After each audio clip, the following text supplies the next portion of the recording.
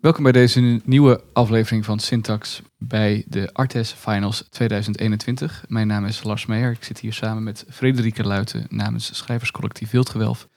En wij spreken deze dag Malika Soudani en Suzanne Redijk, afgestudeerd in Creative Writing. Hallo, welkom. Hallo. Leuk om hier te zijn. Ja, heel leuk. We gaan jullie vandaag spreken over jullie eindwerk en over jullie eindexpositie. En wij zijn ook heel erg nieuwsgierig dan ook naar wat jullie precies hebben gemaakt. En waar studeer je precies mee af op Creative Writing? Zal ik beginnen? Ja.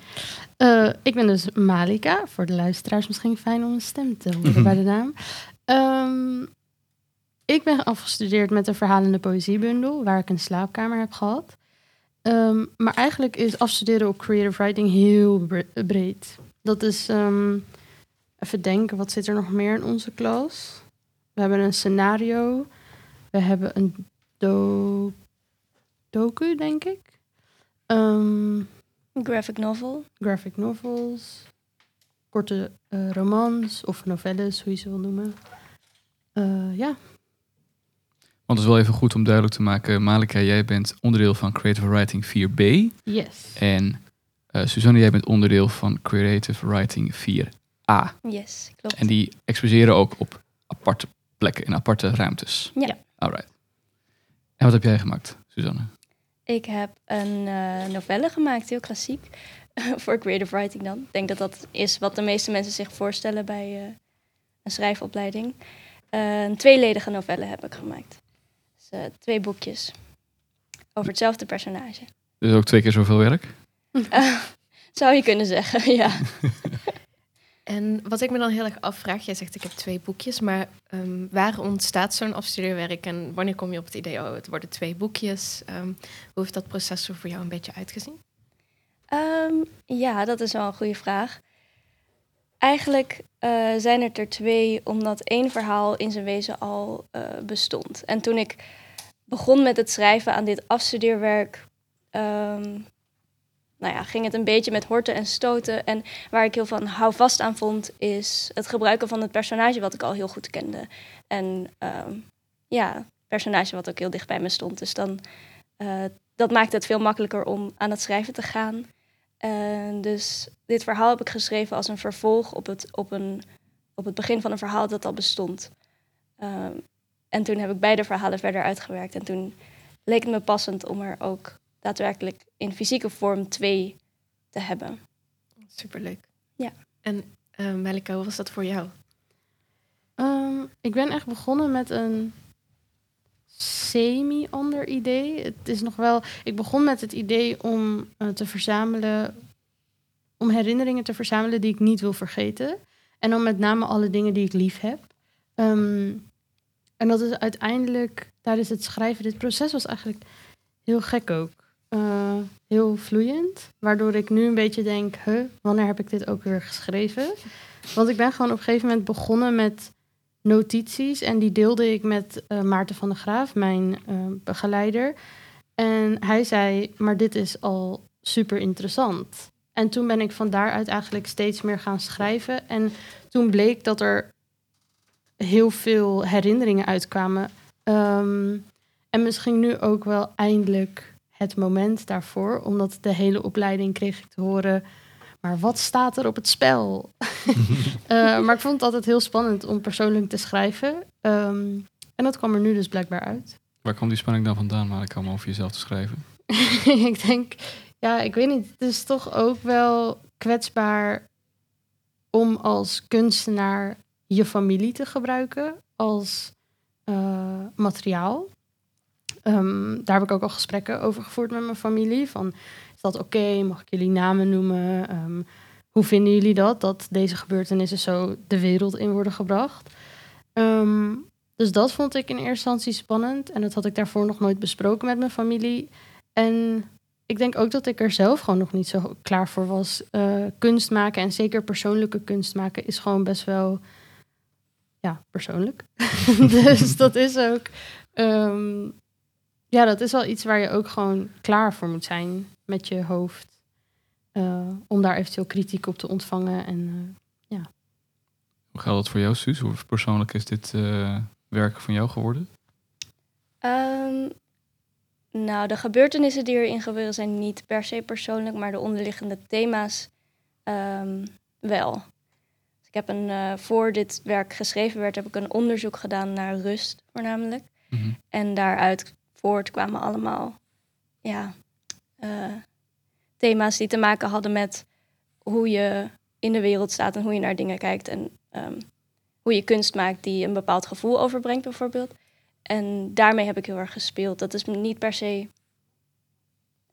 heel persoonlijk. Uit dat onderzoek kwam heel erg voor dat rust voor mij persoonlijk heel belangrijk is. Mm-hmm. Dus meer het proces was persoonlijk dan de gebeurtenissen in het verhaal. Ik ben ook wel nieuwsgierig, want je zei dat het personage in je novelles personages zijn die je al eerder hebt geschreven.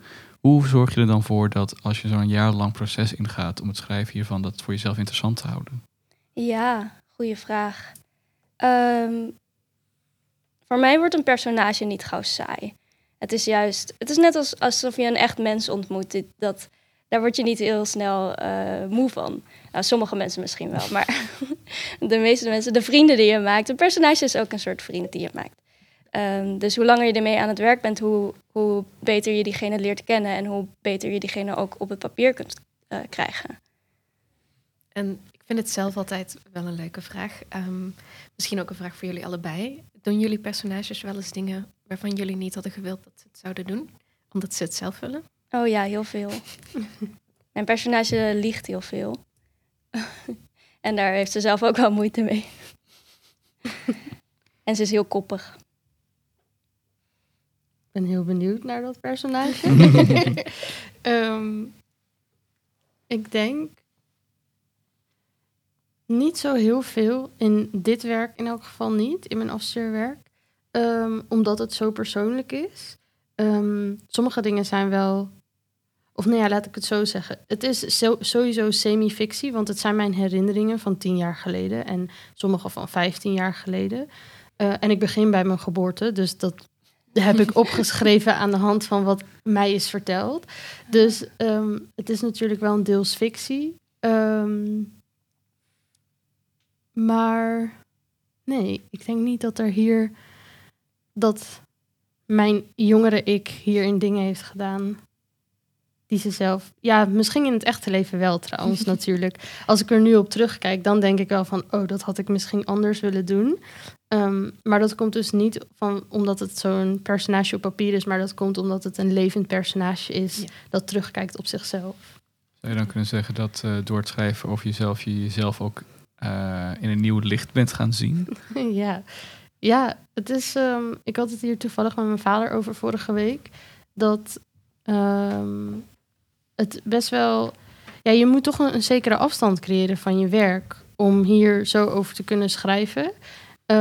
Omdat het zijn natuurlijk mijn herinneringen... maar het moet ook stijl hebben. En het moet ook mooi zijn om te lezen... of spreken tot een lezer. Dus je moet er wel een soort afstand van creëren... om dat te kunnen doen. En hoe heb jij dat gedaan? Die afstand creëren? Ja, ik ben dus... dat ga je straks ook horen als ik er iets uit voorlees uit mijn boek. Ik ben heel erg begonnen met staccato notities. Dus ik heb gewoon geschreven... we zijn verhuisd, er is een rare buurman... er is een meisje die vaak in haar pyjama loopt. En dat is het. Okay. En die notities heb ik zo uiteindelijk wel natuurlijk verder uitgewerkt. Maar daar ben ik echt heel erg zo begonnen om zoveel mogelijk gewoon op papier te krijgen. Zonder gevoel. We hebben hier gewoon een aantal vragen, die pak ik er even bij. Mij lijkt het nog wel interessant om te weten... wie zijn jullie inspiratiebronnen geweest tijdens dit proces? Ik vraag het eerst maar aan jou, Sus. Ja, ik heb in het onderzoek wat ik heb gedaan... heel veel gekeken naar films van Studio Ghibli. En ik denk dat ik dan Miyazaki wel mijn inspiratiebron mag noemen. Maar vooral het vertalen van filmbeelden naar tekst vind ik heel interessant. Omdat ik, nou ja, zoals ik zei, het had met rust te maken. En in die films ervaar ik heel veel rust. Dus ik wilde onderzoeken hoe het is om dat op het papier te zetten. Dus als ik het echt niet meer weet, dan ga ik een film kijken. Een Studio Ghibli film kijken.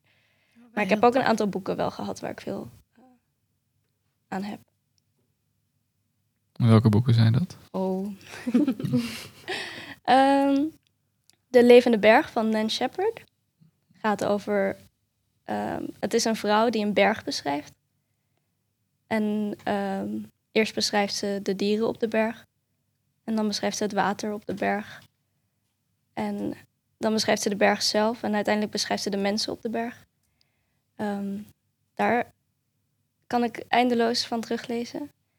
En ik heb heel veel oude kinderboeken van mezelf teruggelezen. Dat daar een soort nostalgie in zit die ik heel fijn vind om vanuit te schrijven. Om iets nieuws vanuit te maken, juist. Tof. Melika, hoe was dat voor jou? Ja, dat is dus mijn inspiratie hierin. Is denk ik mijn gezin geweest.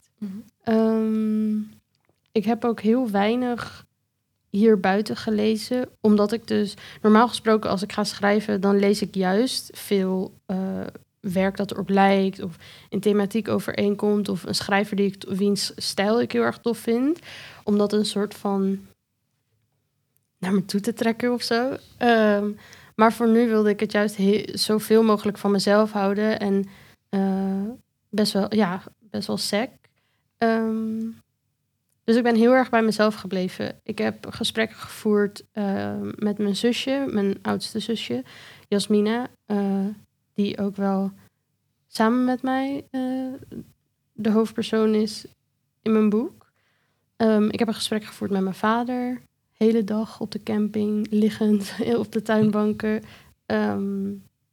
Dus ik heb eigenlijk de mensen die veel voorkomen in mijn werk, mijn moeder, mijn vader en mijn oudste zusje, geïnterviewd. En ook wel tof is dat ik heel veel heb geput uit mijn familiearchief in foto's. Ik ben een weekend naar mijn ouders toe gegaan en dan met name naar mijn moeder, want zij heeft de meeste foto's. En daar heb ik alle fotoalbums van de zolder afgehaald.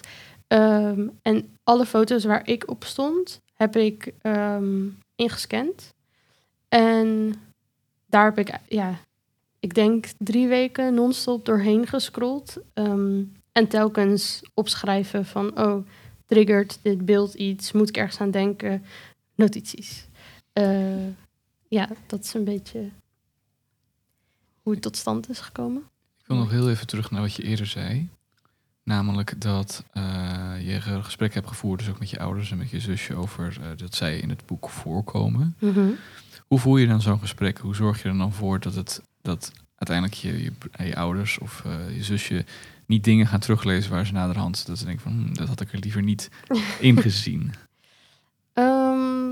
Ik denk dat dat altijd wel spannend blijft. Kijk, je kan dat niet helemaal waterdicht maken. Ook omdat je gewoon niet weet hoe iemand iets leest. Dus jij kan het nog met de beste intenties hebben opgeschreven, maar dat hoeft niet per se zo over te komen. Maar ik ben die gesprekken eigenlijk heel open begonnen. Ik heb de mazzel dat ik in een hele praatgrage familie ben geboren. Net als ikzelf. Dus dat is eigenlijk, we praten heel vaak ook over vroeger. Dus het was nu het enige nieuwe wat ik eraan toevoegde was de vraag, mag dit op papier? En dat mocht. En dat was helemaal, ze hebben daar eigenlijk helemaal geen bezwaren tegen gehad. Het was wel grappig dat mijn vader zei, ik wil wel 10 boeken kopen voor mijn klanten. Hij is klusjesman, schilder. En hij heeft heel veel vaste, maar best wel grote klanten in Amsterdam. En hij dacht van, dan geef ik dat cadeau. Van kijk, dit heeft mijn dochter gemaakt. En toen dacht hij achteraf, nee, laat maar. Want dan weten ze wel heel veel over mij. Dus dat is dan wel een soort van nog de reactie, de terugkoppeling die ik krijg. Maar voor de rest was iedereen, hebben ze me nooit tegengehouden, gelukkig. Hoe zit dat met Joost? Dus heb jij een sparringspartner gehad? Iemand aan wie je het werk eerst voorlegde voordat het naar bijvoorbeeld naar je begeleider ging? Oh. Nee, eigenlijk niet. Nee, ik vind het altijd best moeilijk om mijn werk te laten lezen aan mensen. Dus het is heel spannend dat het nu de wijde wereld ingaat. Nee, ik heb het met een aantal mensen wel erover gehad. Dat is ook wel nodig. Maar niet voordat het naar mijn begeleider ging, nee. Want we weten van Malika dat jouw begeleider was dichter Maarten van der Graaf. Ja. Wie was jouw begeleider? Hanneke Hendricks, Theaterschrijver? theaterschrijver, Hoorspelmaakster? hoorspelmaakster, precies. Wat was de rol Ook voor... Of, romanschrijver. wat was de keuze voor Hanneke Hendricks voor jou om haar te vragen voor je eindwerk? In de eerste instantie wilde ik graag een performance maken of een monoloog schrijven. En toen ik eenmaal aan het werk was, kwam er al maar proza uit mijn vingers. Dus ik kon er niet omheen. En ik hoor nu iets over een performance. En ik zit hier 2 mensen natuurlijk voor ons met hele mooie boekjes. Maar jullie hebben ook een expositie en een voorstelling. Hoe hebben jullie dit werk omgezet zodat het past in die vormen? Ja, ik heb samen met iemand een muziekstuk gemaakt. Dus dat is mijn connectie met het podium nog een beetje. Ik heb een tekst gemaakt voor haar die ook terugkomt in mijn afstudeerwerk. Waar zij met 4 zangers een stuk van heeft gemaakt. En dat gefilmd met beelden van de zee, die heel veel voorkomt in mijn afstudeerwerk. En de velden, het wuivend gras. Dus op die manier. Daar kun je naar luisteren op de expositie. En op de voorstelling, weet je al wat je daar precies gaat doen? De voorstelling gebruik ik de introductie van het tweede deel van mijn afstudeerwerk. Gelegenheidshaiku heet dat. En gelegenheidshaiku gaat meer over ook hoe de taal gebruikt wordt om een verhaal te maken. Dus het begint met een opsomming van wat je gaat lezen in het werk. Een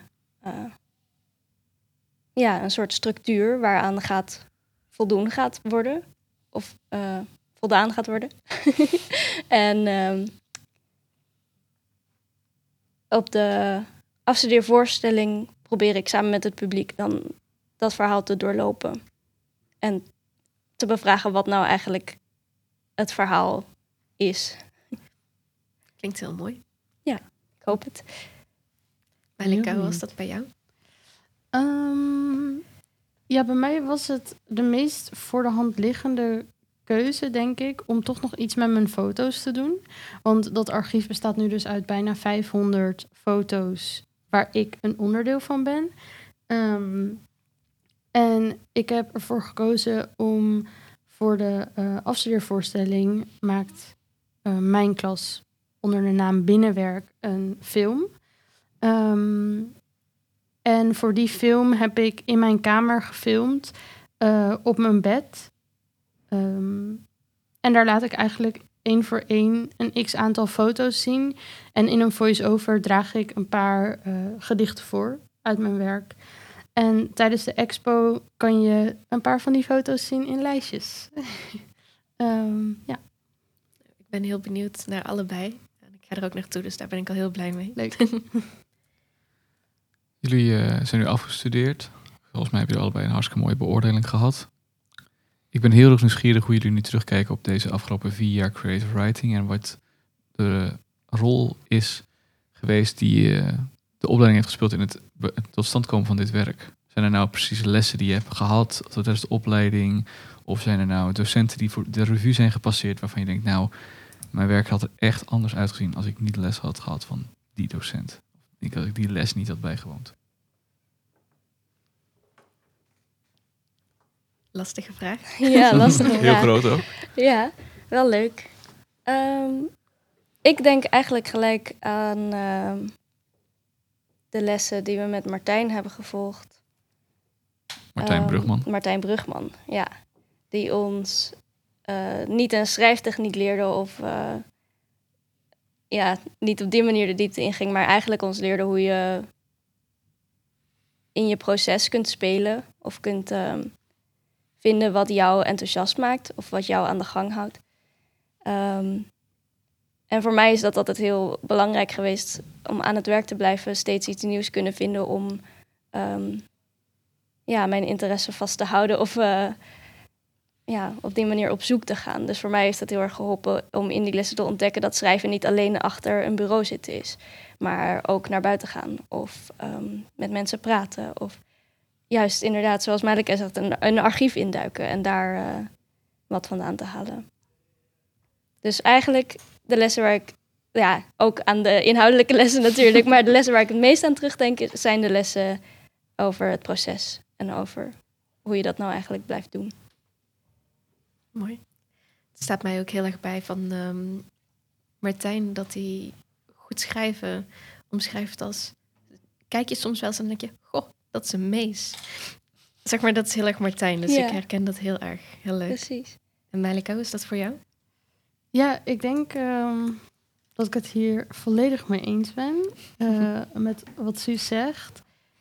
Ik vond ook, het is denk ik dat het echt een combinatie van de verschillende vakken op de opleiding die er nu voor hebben gezorgd dat ik de vrijheid vond om helemaal te schrijven zoals ik zelf wilde schrijven, hoe spannend dat ook wel is.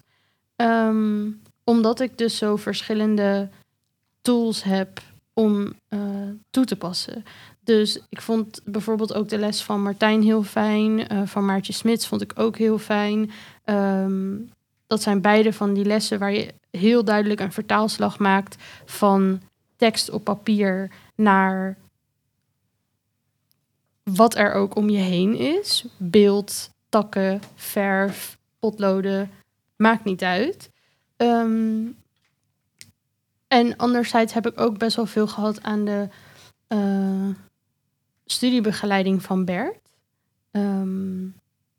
Waar je heel erg hebt geleerd, wat was dat? Je hebt een cobra en een leeuw.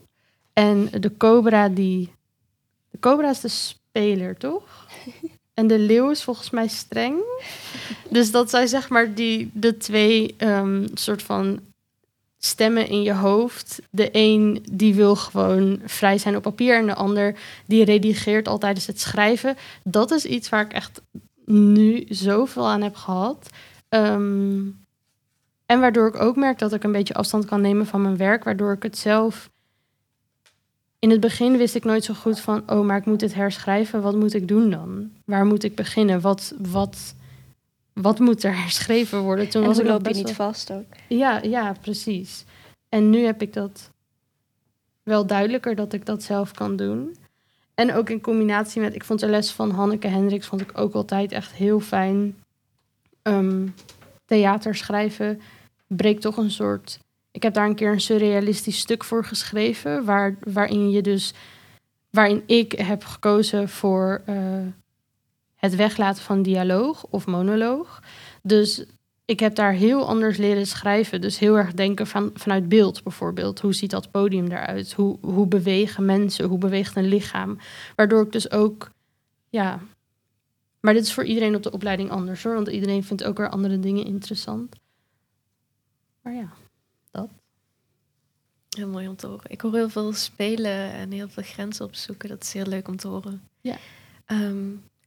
Mij lijkt het misschien leuk als we nu een stukje kunnen horen uit jullie werken. Mij maakt het niet zoveel uit wie er begint. Ik ben super benieuwd naar jullie allebei. Zal ik beginnen? Ja, dat is goed. Oké, leuk. Ik heb een fragment gekozen uit Stormvogel. Dat is deel 1 van mijn werk. Ze zien er mooi uit, die boekjes. Dankjewel. Ik zal even een beetje context geven. Marley woont op een boerderij van haar ouders. En is een beetje vastgelopen. En ze doet niet zo heel veel. Maar ze gaat wel elke dag naar het strand. En op het strand ontmoet ze...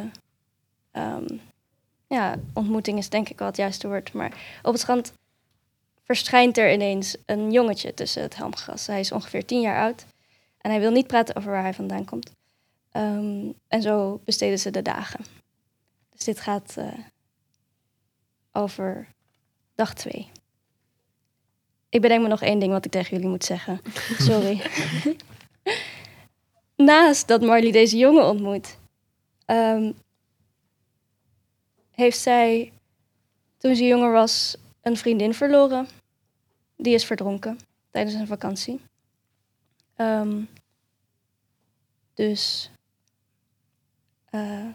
Ja, dat komt er ook in voor. Ik dacht, ik waarschuw jullie even. Oké. De jongen maakt sneeuwmannen, zandmannen. Hij zit dicht bij het water waar het zand goed plakt. Eerst kleintjes, dan in een lange lijn langs het water steeds grotere ballen op elkaar. Af en toe loopt hij terug naar de inham waar ik zit te lezen en graaft daar helmgras tot de wortel uit, dat hij meeneemt en hun zij steekt als wuivende armen. Ze zijn allemaal naar zee gekeerd, hebben het water aan hun voeten. Als ik in de middag naar hem toe loop, om te vragen waar hij vandaan komt misschien, of gewoon uit nieuwsgierigheid, heeft hij de zijkant van zijn hand opengehaald aan het helmgras, het vlezige deel. Voor hij er zand in smeert, bind ik er een zakdoek omheen. Het bloedt niet erg gelukkig, maar als ik me even omdraai, heeft hij het doekje in zijn broekzak gedaan en perst hij enkele druppels bloed uit zijn hand op het hoofd van een van de zandmannen. Ogen, zegt hij. Ik zeg niets. Ik heb mijn roman nog vast, maar leg die nu naast me op het strand en kijk naar het achterhoofd van de jongen, die wezens uit de grond stampt en die schijnbaar niet naar huis hoeft te gaan en niemand bezorgd maakt. De rij zandmannen houdt de wacht voor de branding. Er staan er nu 6. Hun onderlichaam rijst op uit het strand. Als ik er tussendoor loop, waaien hun armen tegen me aan. De zandman waar de jongen ogen aan heeft gegeven is iets groter dan de rest. Hij staat helemaal links in de rij, zijn gloednieuwe blik naar zee gericht.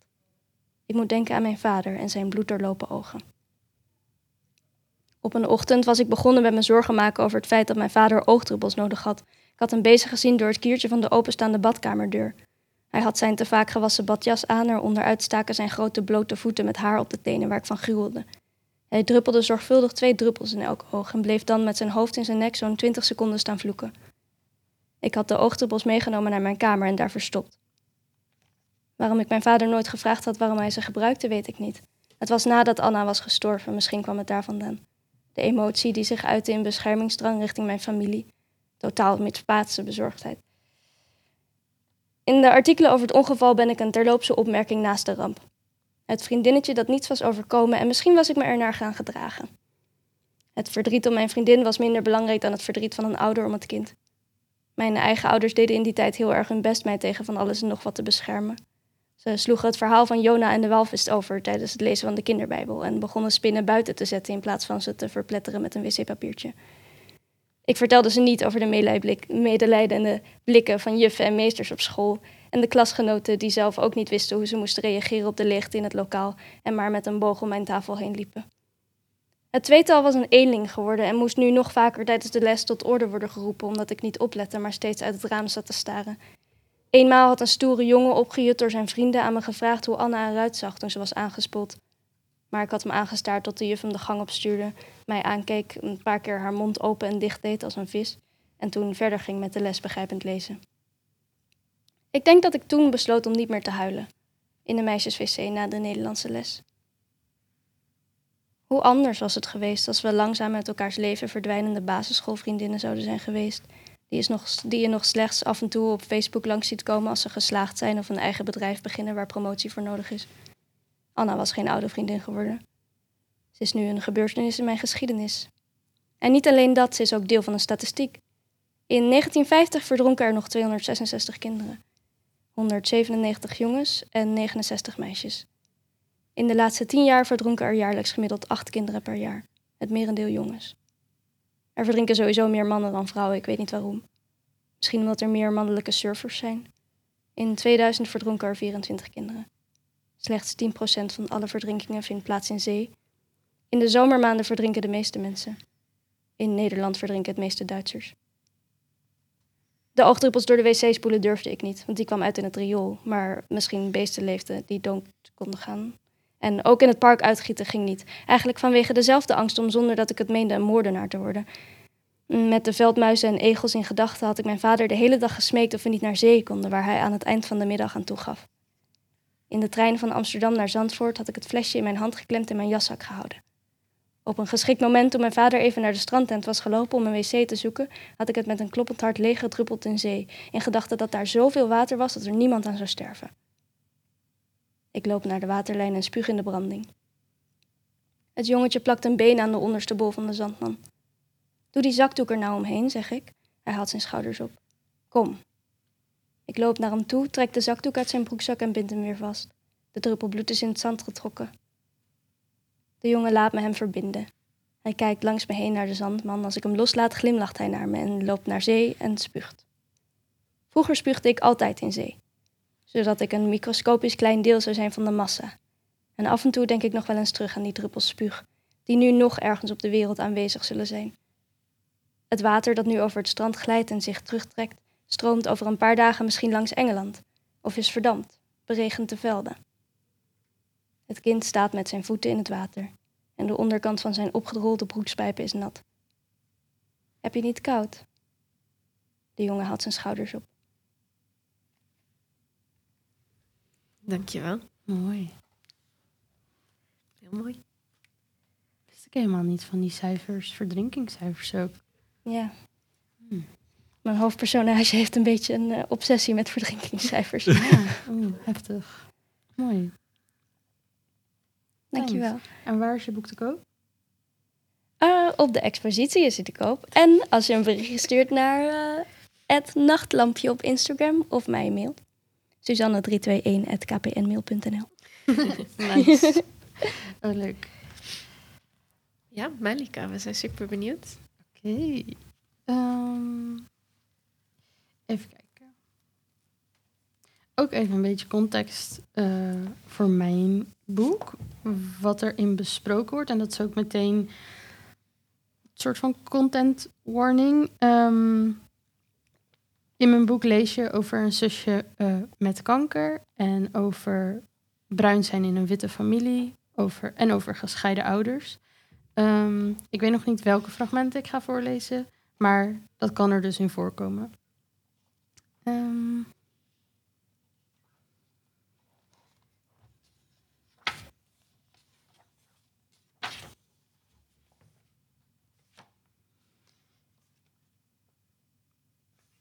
Even denken.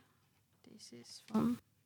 Mijn boek is opgedeeld in hoofdstukken. En elk hoofdstuk is het huis waar ik een slaapkamer heb gehad. Of de tent, of de camper, of de auto waar ik in gekampeerd heb.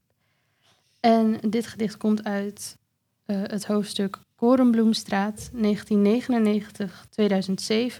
Amsterdam. Door een oogafwijking trillen mijn moeders ogen zachtjes heen en weer, alsof ze steeds op haar hoede is. De onrust lijkt haar nooit te verlaten.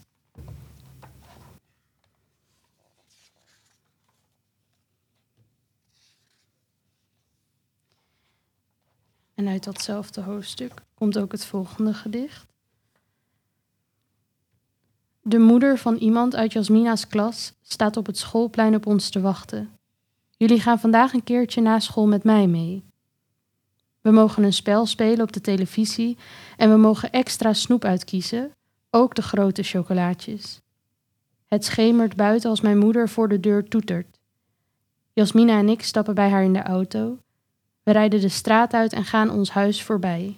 De hoek om. Mijn moeder is zo stil dat Jasmina en ik niet durven te vragen wat we gaan doen. We laten elkaar met rust, vechten niet om wie van ons een arm op de armsteun mag leggen. Ik herken de route. We rijden naar het strand. Ik weet niet meer hoe mijn moeder vertelt dat Jasmina weer ziek is, maar ze is weer ziek.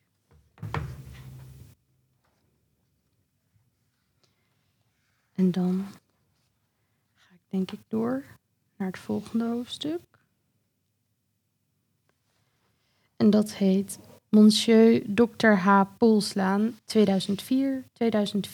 Amstelveen. Mijn vader neemt Jasmina en mij regelmatig mee naar een begraafplaats. We maken vieze graven schoon, gaan op zoek naar het oudste en het nieuwste graf, besluiten welke grafmonumenten we het mooist vinden. Ik denk dat mijn vader graven schoonmaakt uit respect voor de mensen die er begraven liggen. Als ik hem later vraag of dat klopt, is dat niet zo. Hij neemt ons mee om ons te laten zien dat de dood niet eng is. Om te laten zien dat, mocht het zover zijn gekomen, Jasmina op een rustige plek zou komen te liggen.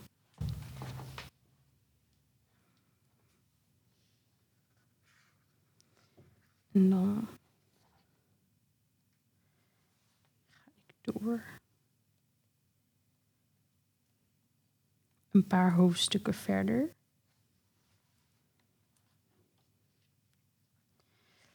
Fiat Ducato camper met alkoof. 2007-2010. Nederland, Duitsland, Frankrijk en Spanje. Na het Peugeot-experiment koopt mijn vader een camper. We rijden naar Overijssel, Friesland, Zuid-Frankrijk en Spanje. Jasmina pulkt per ongeluk het zonnescherm achter het raam van de alkoof kapot. De alkoof waar een vriendin van de theaterles in het buurthuis en ik zo stil mogelijk met elkaar zoenen, terwijl mijn vader ons naar Schiphol rijdt om vliegtuigen te zien opstijgen en landen. We verliezen de camper door een brand in de opslagruimte.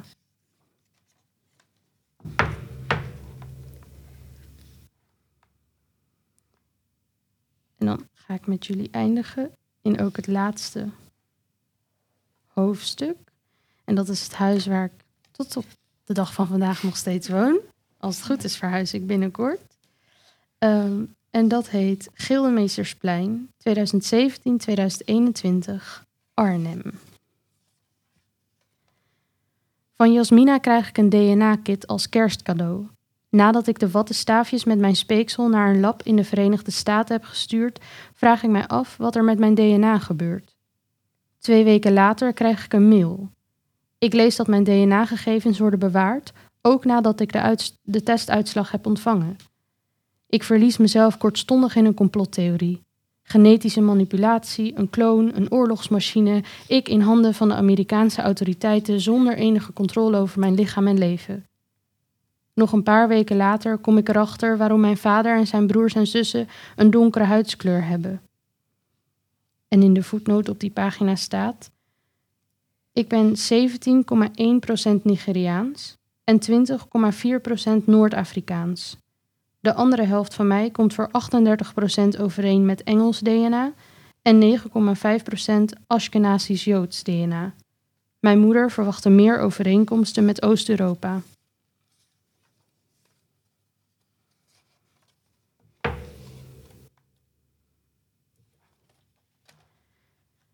Jasmina en ik praten over onze roots, over onze witte familie, over de westerse norm en hoe wij er ons toe verhouden, over onze moeder die ons nooit helemaal zal kunnen begrijpen, over te bruin zijn voor witte mensen, te wit voor zwarte mensen. Ik lees een artikel over het belang van een naam. De auteur zegt dat we trots moeten zijn op de naam die we van onze ouders hebben gekregen. We zouden onze naam moeten zien als een deel van onze DNA. We mogen mensen verbeteren als ze dat deel van ons niet snappen of niet uit willen spreken. We, mensen met een lastige naam, een naam die afwijkt van Engels- en Nederlandstalige namen, mensen die moeten wennen aan een bijnaam omdat ze het zat zijn om hun naam telkens opnieuw voor te moeten zeggen. En in de voetnoot op die pagina zeg ik: mijn opa vraagt een keer of ik mijn achternaam niet wil veranderen naar mijn moeders achternaam, met het oog op sollicitaties en je carrière. Mijn naam is Malika Soudani. Spreek uit als Malika Soudani. Dankjewel, Malika. Dankjewel, heel mooi. Jullie eindwerken zijn allebei te koop op jullie exposities. Yes. En die zijn te bezoeken op de Oude Kraan. 26. 26. Ja. En Hartelijk. de lokale? 0,05. Of 0,05 en 0,06. En mijn werk is ook te bestellen via mijn website malikasoudani.nl/webshop. Supermooi. En dan zijn natuurlijk ook jullie afstudeeravonden. Dat is voor jou, Malika, is het een film. En die is vanaf zaterdag te zien. Ja. Op YouTube. Ja. Als binnenwerk. Ja, hij komt op ons kanaal Binnenwerk. En die is ook te vinden via onze Instagram, @binnenwerk.cw. Yes. En jullie voorstelling And the Lilac Bushes is vanaf zondag te livestreamen. Ja, klopt. Zondag is 4 juli de livestream. En daarna blijft de voorstelling op onze website staan. Dat is andthelilacbushes.nl. Dus neem vooral daar een kijkje. Super bedankt dat jullie er waren. Ik ben nog een beetje helemaal in de wereld van jullie boeken. Maar ik hoop iedereen die luistert ook. Het is best een prettige wereld volgens mij. Ja, volgens mij ook. Dank jullie wel. Dank jullie wel. Dank jullie.